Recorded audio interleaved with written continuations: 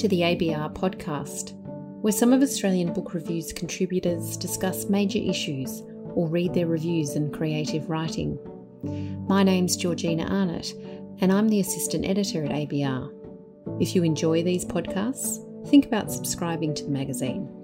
Those 25 and under can do so for as little as $25 for the online version, or $60 for print plus online. I'm Peter Rose, editor of ABR, and I wanted to let you know about the 2024 tour of the Adelaide Festival and Writers' Week, which ABR will present with our commercial partner, Academy Travel. I'll be co-leading the tour with Christopher Menz, a former director of the Art Gallery of South Australia. Join us for 9 days of concerts and performances, guided tours of museums and galleries, plus sessions at Writers' Week, the Odd Restaurant, and ABR's unique brand of conversation and conviviality.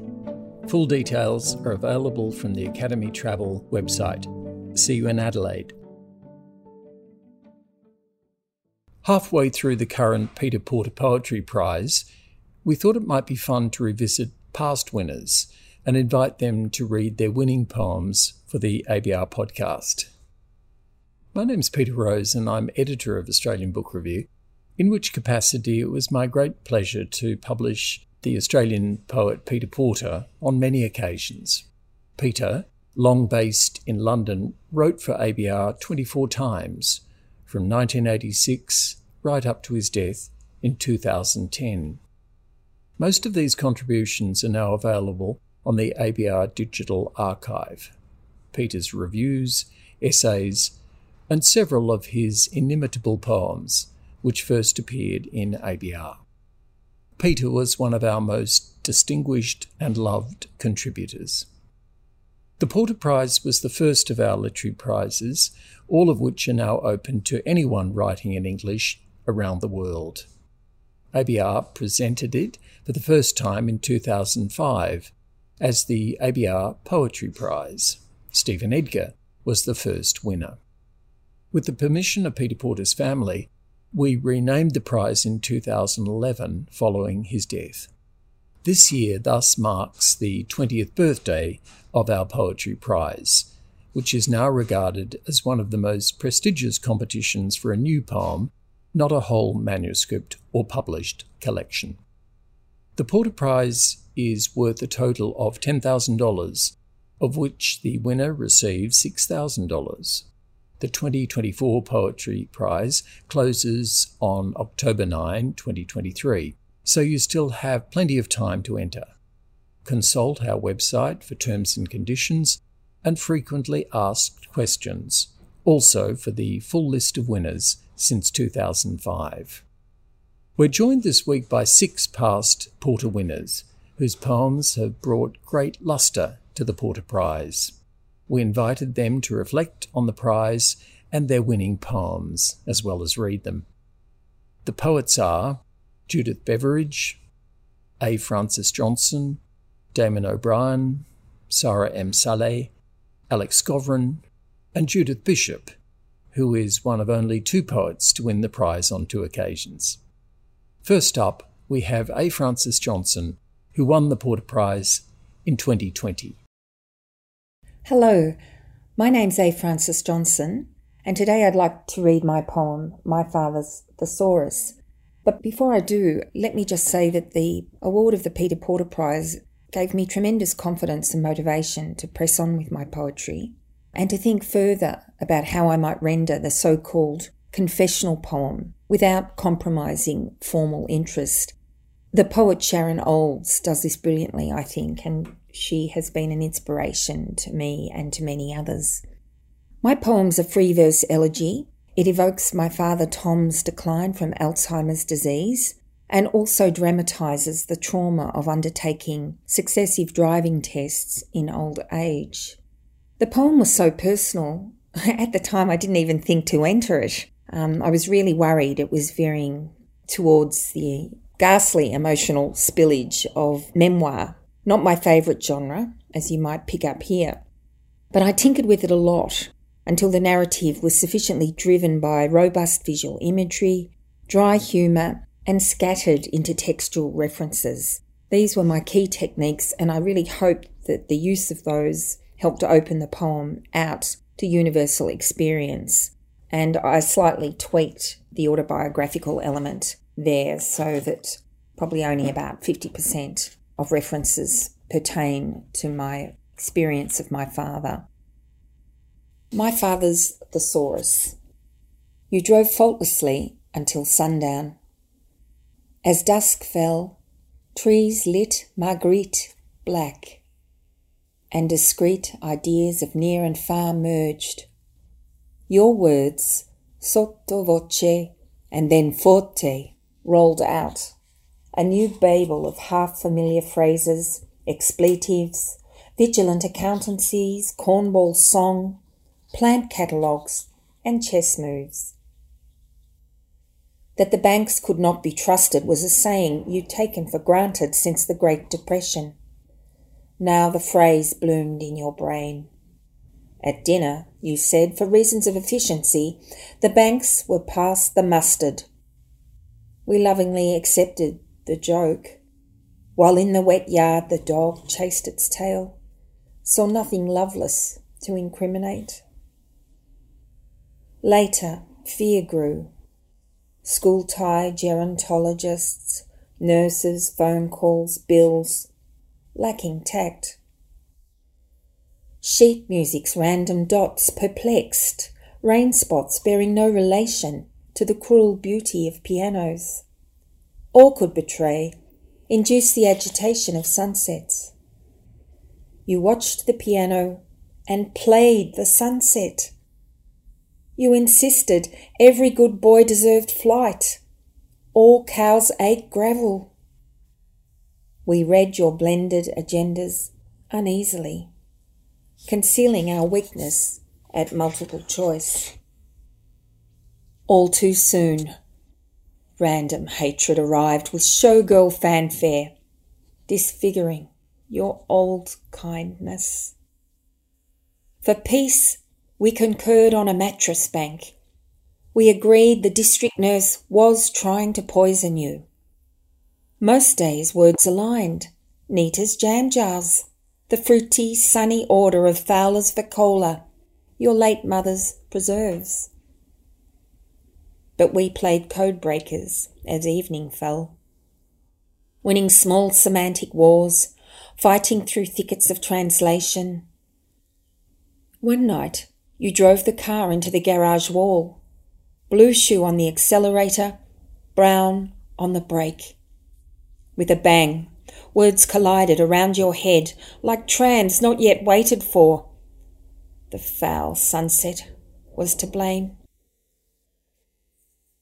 A week later, suspension came, plotted by a gimlet-eyed medico.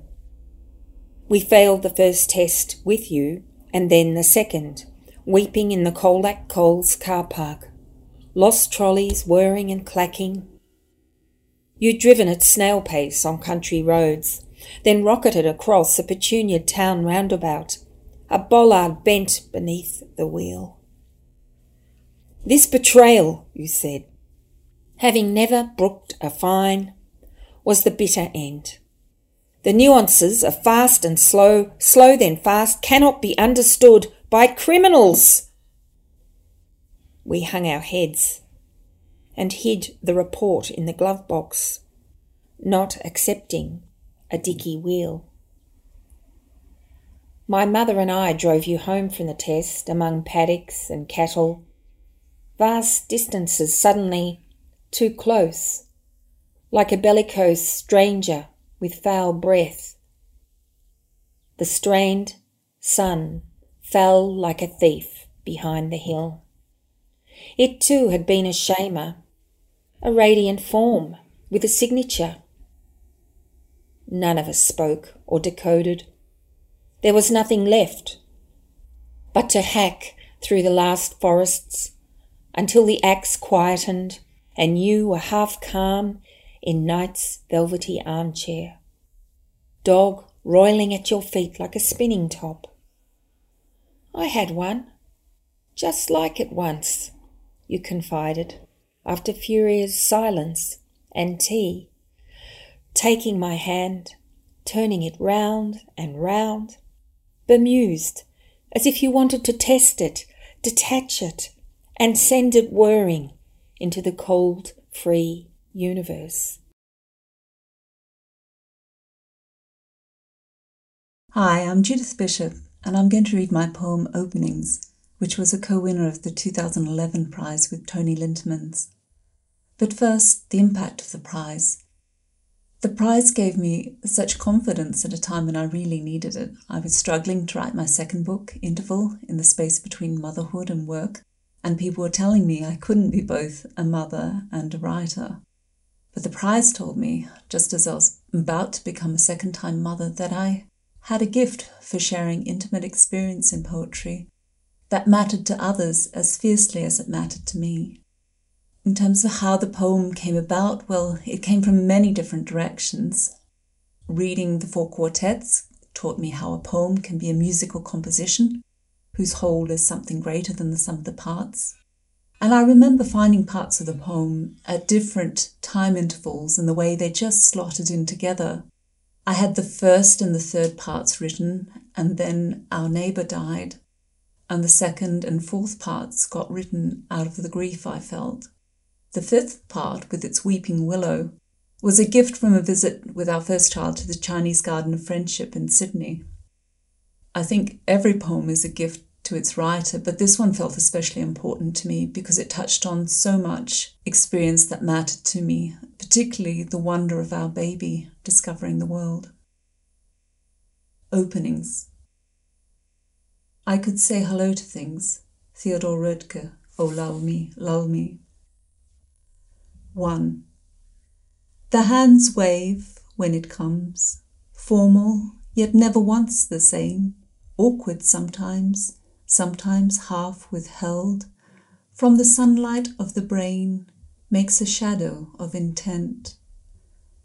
Something alights in the meadow of vision, shimmering, electric, each datum serene in its dance of arrival from the world, each met by the sprightly pas de deux of the brain, holiest union, whose coda unfolds in the body's archipelago of darkening roads, where the nerve bulb flashes and winks out.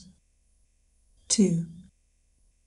Loveliness and horror pass through the open gate, appear in the field, and the widening ripples begin, startled dancers and audience beyond, all places in the brain where the judgments rise and shout.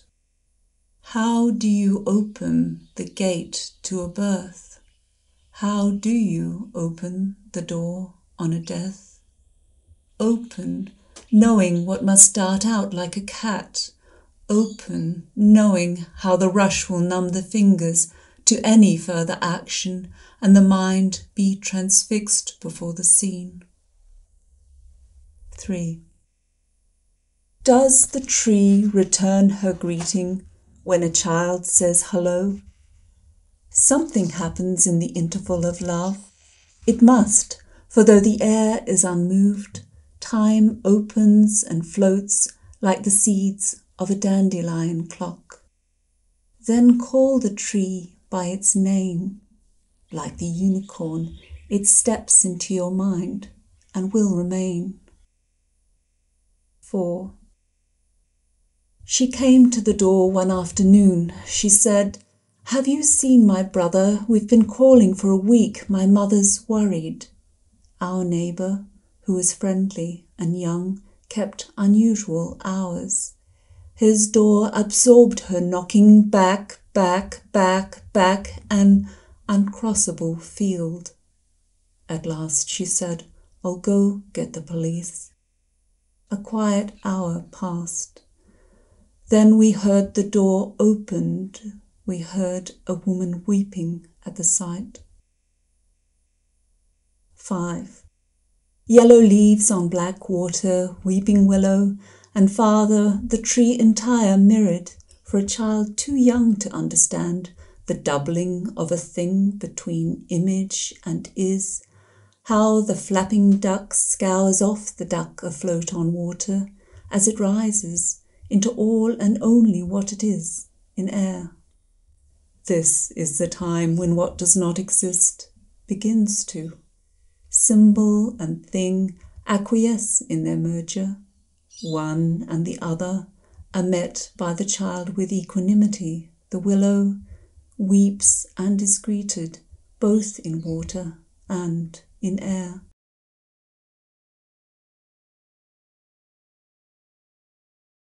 My name is Judith Beveridge, and I won the Peter Porter Prize in 2015 for my poem As Wasps Fly Upwards. And it's meant a great deal to me to be part of this winning cohort, as the prize attracts extremely fine entries, and to be among those who have won is a great honour and a great confidence booster, especially as it carries the name of the great Australian poet Peter Porter. My poem came about when I recalled an occurrence some time ago when an insect flew into my eye and caused considerable pain. The poem then became a meditation on various forms of physical pain and ways in which these might be metaphorically described. As wasps fly upwards. I'm walking home in the dying light of a summer's day. I do not know that within the minute a tiny beetle will veer into my left eye, its blade-like parts meant for slicing plant tissue, slicing my cornea. I do not know that within an hour my eye will feel as though it has undergone a corneal graft with razor blades, burning match heads, acid rinses. Christmas eye, a doctor will call it. I'm remembering this because I'm reading about entomologist Justin Schmidt, who once clung to a tree suspended over a Costa Rican gorge while enraged wasps squirted venom into his eyes.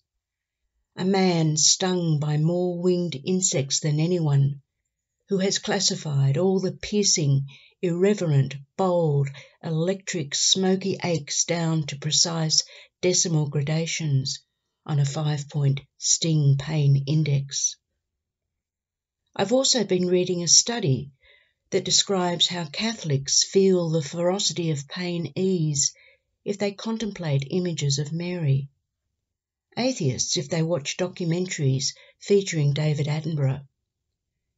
So I wonder when Schmidt steps on a nest of red harvester ants and pain shoots like mordant dye through his body, what angelic or analgesic image does he conjure to demobilize the piercing, crunching agony? Or can he just sigh and look into the distance and let his mind find relief in the palliative cotton of wind-blown clouds?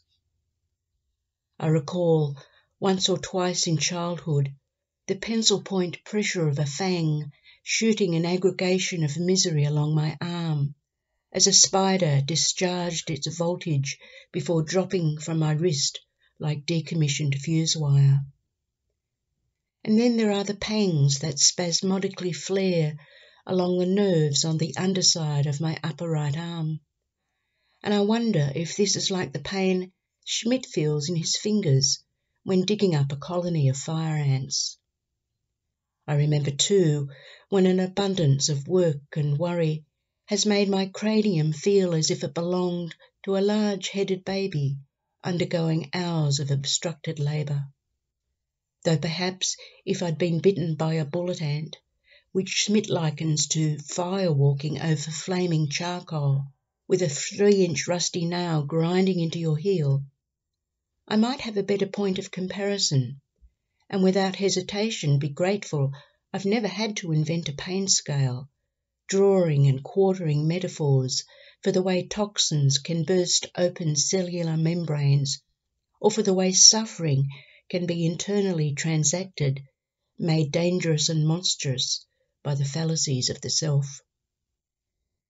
Sometimes I lie awake and remember that death will come, perhaps suddenly from a tree or an overhanging rock, or from a sliding shadow in the grass, or from a knot of dark blood bivouacking in my brain, or perhaps from a fever my skin crawling as though I were lying in the path of a horde of bull acacia ants, or intense itching and burning, as if I'd been rubbed with a concoction of wasabi, hot mustard, and the necrotizing venom of a white-tailed spider. Or perhaps just from a build-up over the years of light, ephemeral stings, barely noticed, no pain worth recording, just a remote hum in a honey vault of light, then a smoky drifting away.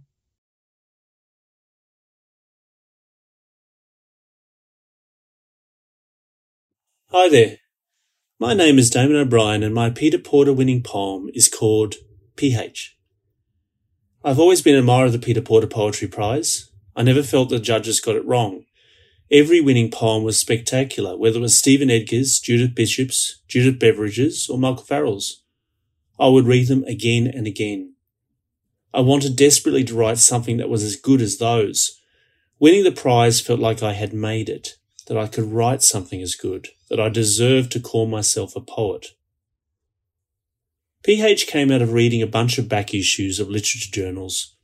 I had been looking for a form that would allow me to produce a poem that had both depth and breadth, and I'd seen a few list poems I liked in those journals that achieved that. Poems that used the alphabet or the colour wheel to explore broader issues. I thought I should try that. PH was the result. Here is the poem. PH. 14. Sodium hydroxide. Washed out, the unbalanced washing machine jitters and grinds across the laundry, choking on business shirts. 13. Bleach. Someone has poured bleach over the evening. We can't stand ourselves. We roar and rub and exsanguinate into silence. 12. Ammonia. A rainbowed slip of chemicals, wrinkles and cakes in an onshore breeze against the east side of the island. They will trace it to a container ship bound for Singapore. 11. Charcoal. She left the church early this morning, blinking and red-eyed. It's too soon for Amazing Grace. That song rolled into the furnace with a coffin. 10. Soap. Only losers are prosecuted for war crimes. The foreign correspondent footnotes chemicals blistering in a child's eyes and barrel bombs germinating in Syria. Skin doesn't remain neutral. 9. Baking soda.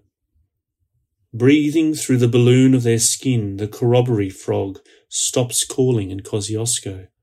Stained by a fungus dust, their skin skews and barks and peels. 8. Seawater. Human interest story. Scientists weep a solution of sodium and potassium, but can't save them. There is something out of balance. 7. Blood. Water should be neutral, but all day we ferried test tubes and paper tapers bearing telltale colour. The tank smears with algae. Even the hardy, brutal goldfish would gulp and bloat in it. 6. Milk. The sun cream doesn't last. 15 overs under the pinched membrane of ozone that pales the sky, and we are painting ourselves again, itching all weekend. The boys blister and mist lozenges of skin. 5. Black coffee. She has lost all her friends, strained off by marriage, tired out by children, and the local cafe is precious to her. We perch studiously on the stools, sip our coffees, and talk to the owner. 4. Orange juice. This is a good year for mosquitoes, burned out by the government's careful carpet bombing of estuaries. We can sit on the deck into the evening and drink a haze of bitter wine. Something in the strafing chemicals attacks bees. Next year will be bad for crops. 3. Coke. In the machinery of God, 100 billion people have lived and died. The experiment must be nearly done. 2. Vinegar. Most days, the river runs white downstream from the mine. The bunds have leaked for years. The seepage pits are full. It's a fragile balance when the island's economy depends upon that silver. The earth eats itself. 1. Battery acid. We rarely kiss, and even less on the lips. My lips are an acid etch. She leaves at different hours and numbs her way to work. There is something out of balance. Thank you, ABR, for the opportunity to read this poem and for all your continued support to poetry.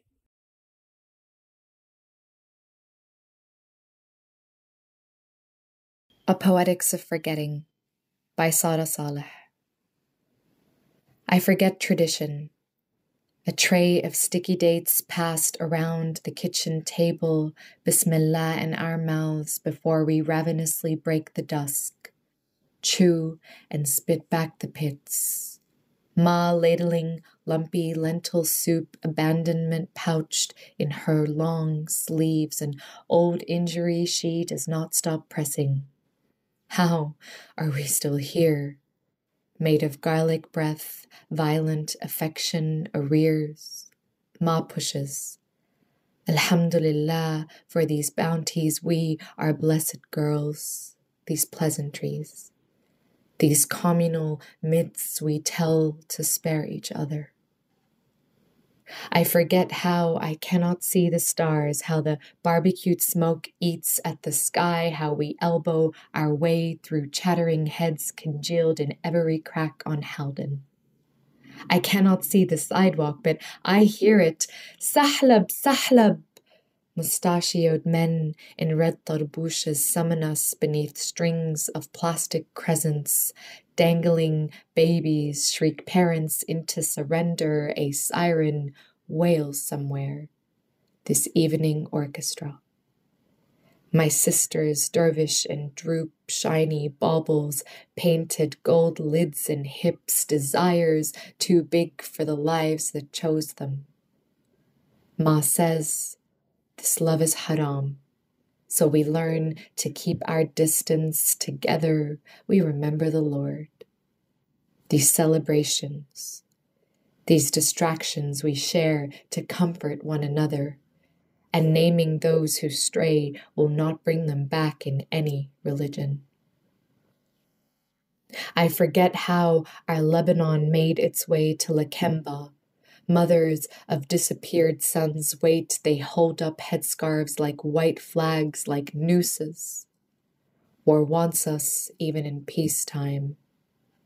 These Muslim dogs, these ragheads, chalk outlines and choppers crawling low.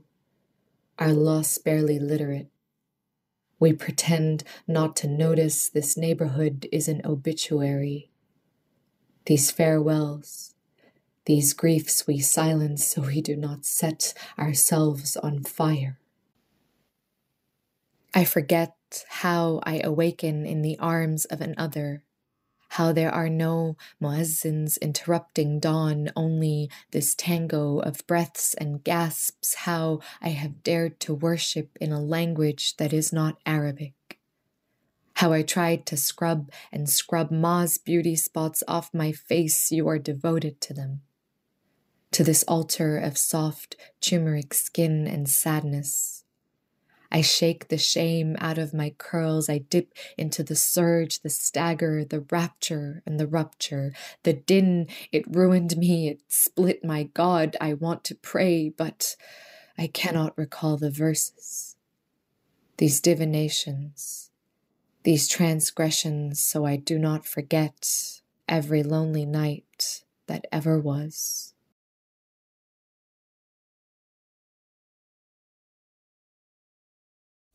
My name is Alex Skovron. I was winner of the 2007 prize for my poem Sanctum. To win a major national poetry prize of the calibre and prestige of the Peter Porter was a great thrill, and of course a precious landmark in my progress and growth as a poet. I'd like to add that in the early 1980s, when I was just starting to publish my poems, and nearly 25 years before I won this prize, Peter Porter kindly read an early version of my first manuscript and offered both a critical response and positive encouragement. It was an important early validation of my poetic ambitions. Thank you, Peter, and thank you, ABR. I don't recall the specific trigger for this poem, but I was writing prose poetry at the time. It was 2004, so the original version of Sanctum was formally quite different. The final version dates from late 2006. As happens in poetry, once I had a fix, so to speak, on the poem's tone and atmosphere, the elements and imagery somehow came together, weaving themselves into the mysterious tableau portrayed by the narrator. A shadowy library in a large house where strange, loud night parties are held, disdained by the depressive, bibulous scholar obsessed with the satires. I must have been reading Horace at the time. So here is my poem, Sanctum. So there he was in the library, crouched above the floor like a mousetrap, squinting into his rickety parallel edition of the satires. The paperback was from the late 50s. Its cover had long detached, released its burden, demoted itself to a floating, flapless jacket, and some of the pages were beginning to tip out. In short, the book required 2 hands to be consulted, so his grip was intense but worshipful. He never journeyed anywhere without it, and he relished the odd quotation over an ale. "Why is it, Maecenas," he would mutter, "that no one is ever quite happy?" And there he was again on the Persian rug, a prayer-mat mouse latining into his cups, mumbling mantras that he alone could hear. We hated it when the demons repossessed him. The medicos would dismiss him as eccentric, at best melancholic, in those days when the sadness was just a cloak. The house tonight shook to eluctable musics. The clustered roomfuls jangled and rowdied onward. Distressing damsels, spilt and semi-clad, drifted the liquid corridors, strumming their thighs. But he had settled himself on the magical carpet, Horace in hand, deaf to all temptation. A prism of the Black Label sat beside him, the mystic flask, an orange glow on the mantle. Yet his love of the elixir never placated him. It only made him vocal and further classical. Surely enough, as we broached his shadowy island, he shouted, "Nemo!"